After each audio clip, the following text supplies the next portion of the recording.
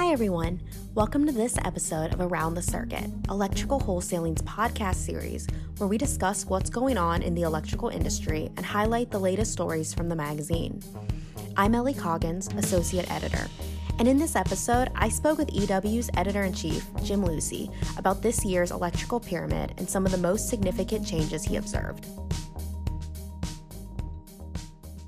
The electrical pyramid, basically, it's our attempt at trying to provide readers with a way to analyze the various channels of distribution, the way that electrical distributors sell products in the market, the options that electrical manufacturers have to sell their electrical products. And for electrical distributors, it's kind of a way they can look at the market, see all the different ways, all the different competitors they have that are also selling electrical products that maybe they did not realize. They probably know all about the other electrical distributors that are in their across town, in their county, maybe their state, but they might not realize how many different specialty distributors are out there selling some types of electrical products, hybrid distributors like a Grainger or a Fastenal, many of the online merchants as well. So there's a lot of different people that are in the market that maybe hadn't been even 5, 10, even 15 years ago.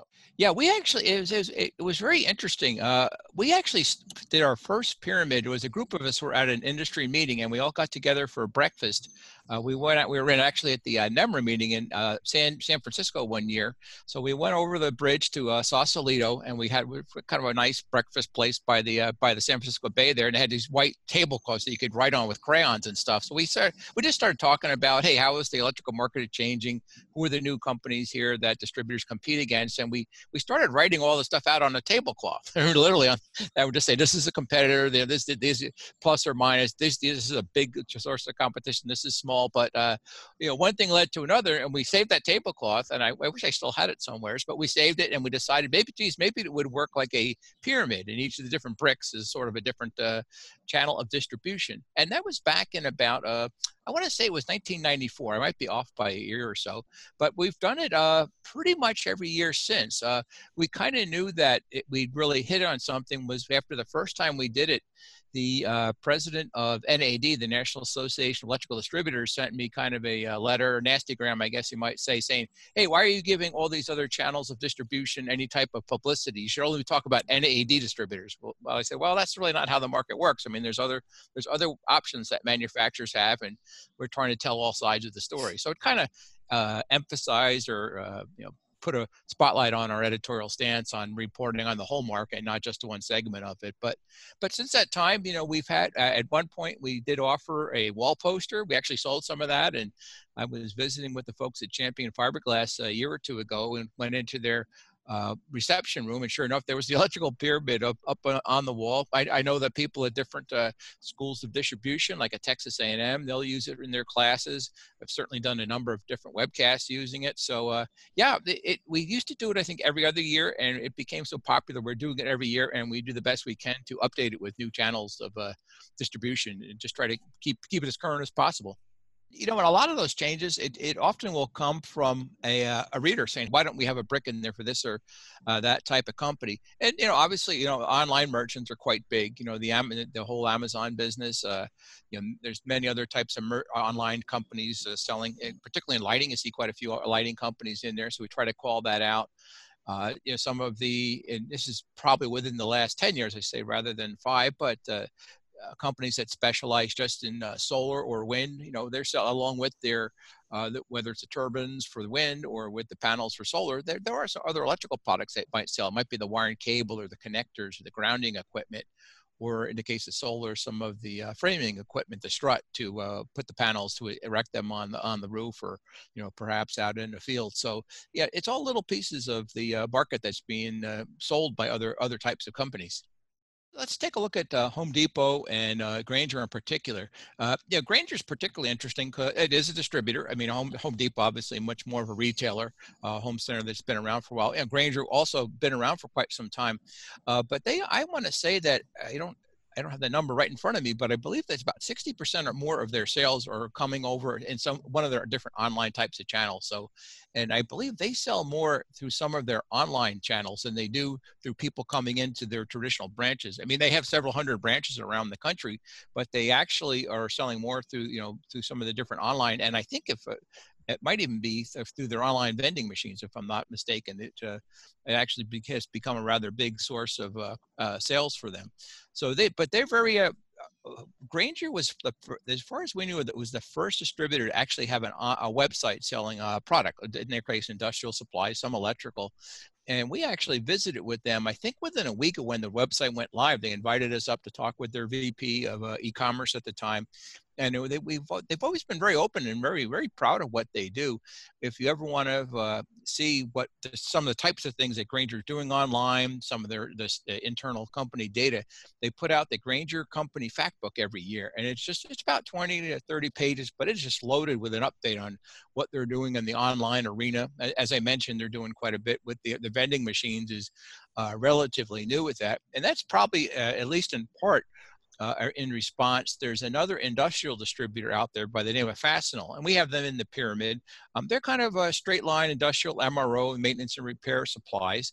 But they have, I think, over 90,000 of these vending machines out and in the market that they're selling. And the numbers are just crazy, how much the sales that they're generating per each of these different types of vending machines. And they're very interesting too, the Fastenal, in that they themselves have several thousand branches. I mean, they have more branches than most of really any other distributor that I'm aware of in our market. But they're starting to cut them back more, and then they're starting putting more of these industrial vending machines out and onto the factory floor. And they're very effective for certain types of products. I mean, you can stock them in the electrical market for sure. You can see that they're putting in all different types of personal protection equipment, extension cords, things that are small enough that you can fit into the these different vending machines. But yeah, like I said, right now, biggest with Fastenal, Grainger's doing a lot with them.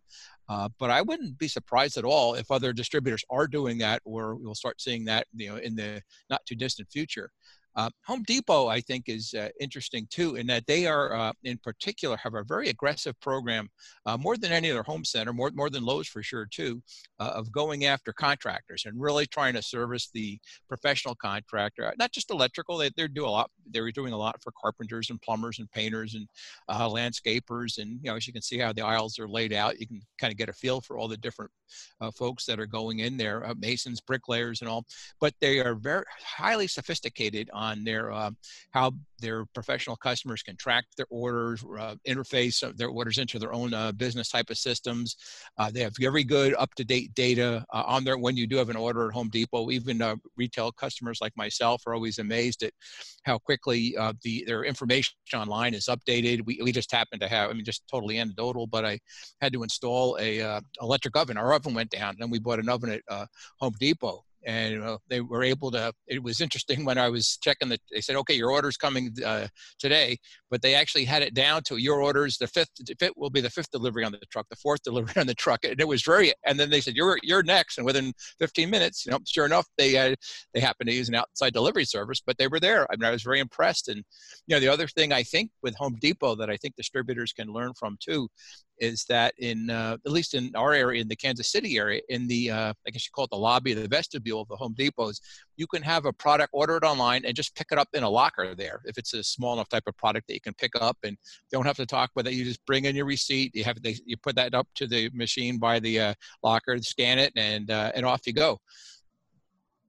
So they're very, they're very up on any of the transaction. I think they really stand out. And nothing against Lowe's, but they're a very fine company as well. They're probably a little more consumer oriented, not as much for the contractor, although they have many of the same products. But I just find that Home Depot has really made a point of going after the customer. And I think the interesting thing with Home Depot too is that not all that many years ago, it used to be a big thing when they were really going after the electrical contractor.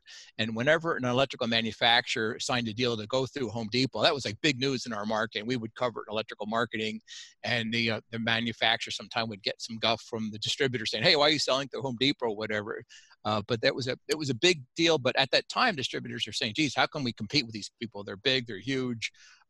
They've got all this money, they're doing a lot of merchandising and all, but they eventually figured out that that their pricing wasn't necessary, very, very often wasn't any better. In fact, it was usually more expensive. They learned on how they could do some things in the merchandising area. Sometimes it was as simple as accepting credit cards from small accounts instead of just having the full credit line like that might traditionally with a contractor. So they ended up actually learning from the masters, so to speak, because they were very effective at the promotional, their advertising and their flyers and all. And at that time, that's kind of like a mid-90s type of time frame is when they were coming on particularly strong in the professional market, and smart distributors were kind of going and shopping Home Depot, saying, "Oh, geez, the prices really aren't better than what I'm offering here. In fact, they're a lot more expensive." And they were able to learn from them rather than think that they're going to put them out of business. It's really not a future trend, but just a kind of a reminder that you can, we set this pyramid up, and we do update it every year, but really everybody's pyramid, people should think in terms of what's the pyramid look like for their market, like whatever local market they're in, who are the different competitors, because not all these sales channels are going to really be a factor for a certain company. So really think in terms more not as that, oh, this is published in Electrical Wholesaling every year, but think in terms of updating your own pyramid of customer influences or channels and potential competitors in that. And I think that's really the main thing, because there'll always be new people, there'll always be new competitors on there. There'll be some that are maybe not as big as they had been, but I think that's really the main thing. I mean, it's not, as near as we can figure, the full line traditional electrical distributor still must sell about 70%, maybe even more, of all electrical products in the market, and the rest of it is sold by these many other competitors that we list here. So I think they'll still be still sell the majority of electrical products for some time to come. But it's good to keep tabs on it, just these other competitors out there. Thanks for tuning in for this episode of Around the Circuit. For more information on the electrical pyramid, check out our July 2020 print issue or visit ewweb.com. That's EWWEB.com. This podcast is produced by Electrical Wholesaling Magazine and was edited by Ellie Coggins.